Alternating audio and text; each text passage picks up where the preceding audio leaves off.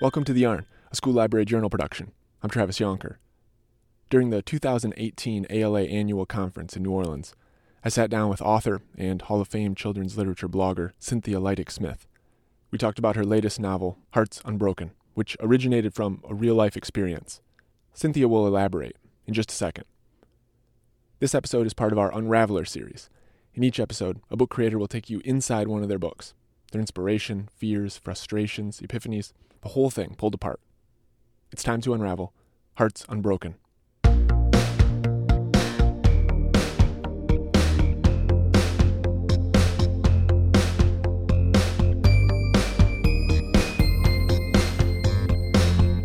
Hearts Unbroken is the story of two student journalists, and they're covering the controversy around the diverse and inclusive casting of their high school musical. So we have a new theater teacher, and she wants to shake things up.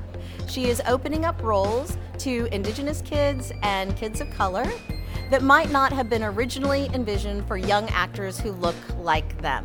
And not everyone is happy about it. It's also a bit of a love story about those same two teen journalists. She is a Muskogee Creek girl, and he's an Arab-American, Lebanese-American boy. And they're teenagers. They're trying to figure out themselves, each other, and their new relationship in a world that often doesn't make sense to most of us much of the time.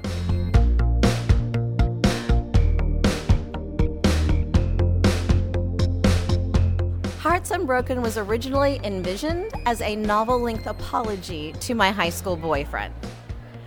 It is very, very loosely based on our experience. I am a Muskogee Creek author, and now I guess he's a grown man, but he was a Lebanese-American boy, and we were both student journalists. He was, in real life, a photojournalist. In fact, grew up to be a very successful and significant photojournalist and news videographer. And I was the editor of my high school newspaper and grew up to become an author. So there are roots of our real life experience in the book.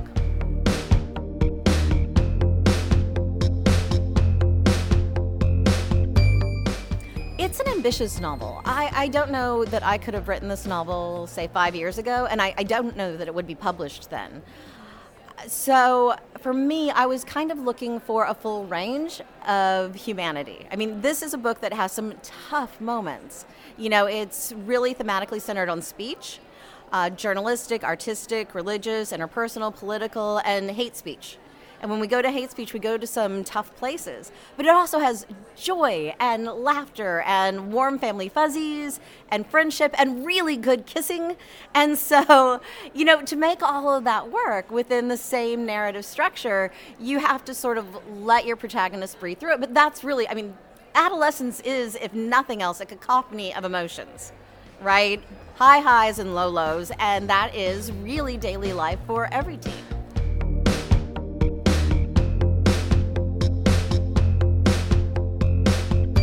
I was a little worried about what my mother would think. Well, the danger of anything that is loosely based on one's own adolescence is that it might reveal certain aspects that perhaps one didn't bring up when one was in fact an adolescent.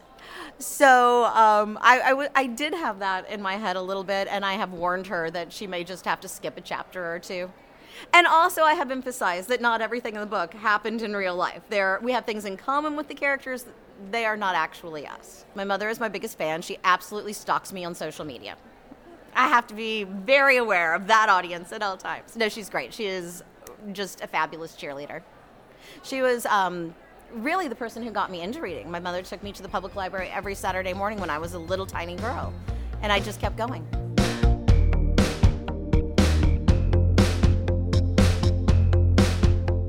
I'm very fortunate in that I'm based in Austin, Texas, which has a thriving writing community, and very often people will come over and write with me.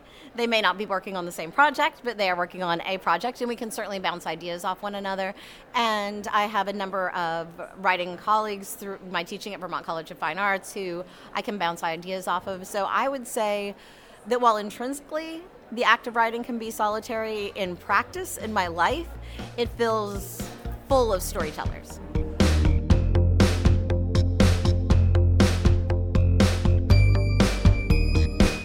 It took longer than most of my books, so that was, I think it took 2 or 3 times long. And I think it was a more complex, more ambitious story. I had to really think through a lot of different layers of questions. So for me, a typical writing day, because I'm someone who's very active in the conversation of books, is very often I'll wake up, I will post my blog and check in on the conversations on social media, and that might take me an hour or 2. I have 2 interns and a number of writers that I'm mentoring, plus my graduate students. So that's another layer, in addition to putting on the author hat and making sure that things are okay with event planners and contracts and media and all of that element pulling together. But generally, I'm able to write at the very least between, say, 11 and 5, take another break, check in on everything. And then if I'm not traveling, touring, etc., obviously this is just a regular day at home, I might do another 2 to 4 hours in the evening. After dinner, yeah. I used to only rough draft between midnight and 4 a.m.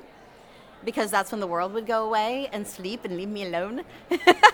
But now I treasure my regular sleep, and my event schedule doesn't allow me to have such radical shifts in my schedule.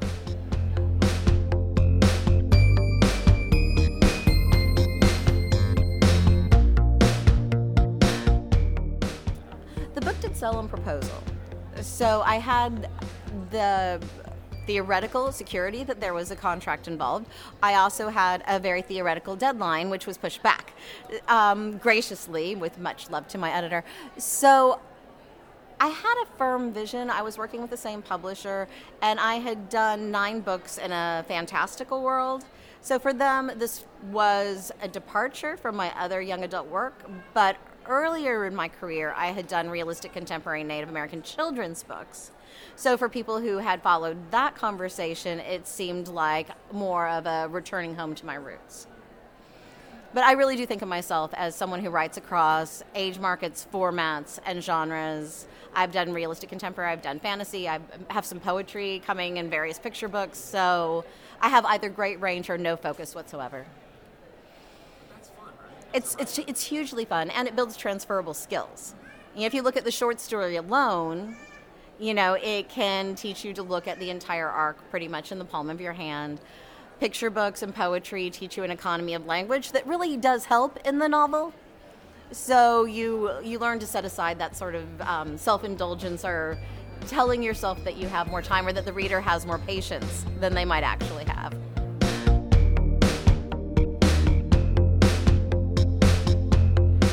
In a big way. Early on, as I mentioned, I had done some contemporary realistic book for younger kids, and those were all Native American in theme. At that time, there was very much a sense that I did work of that sort, that I was doing literary, education, market-friendly, etc., so on and so forth. And not long after the last of those 3 books came out, there was a really strong retraction in the market away from what was then deemed the multicultural movement. I had folks that I respected who knew it was going on publishing say things like, well, you're never going to publish another book unless Kevin Costner makes a new movie. Multiculturalism is dead. We tried it. It didn't work. All of this was a big challenge. And so I needed to come at the conversation from a slant. My native contemporary fiction survived in short stories and anthologies. People were willing to take a risk on that as part of a larger narrative, and it kept some representation out there. And so I branched into fantasy, which gave me an opportunity through metaphor to include some social justice themes, to feature diverse characters without that being the primary focus. And so it was kind of a subversive way of doing a lot of the same things, but also having a lot of fun and stretching in new directions, building skills that I was able to bring back then when I had a chance to reopen the conversation on realism grounds. A lot of people put a lot of work into it over many years. Thank you, Cynthia Leitich Smith, for the interview. Thank you, Philip Stead, for our theme music. Have an idea for the show?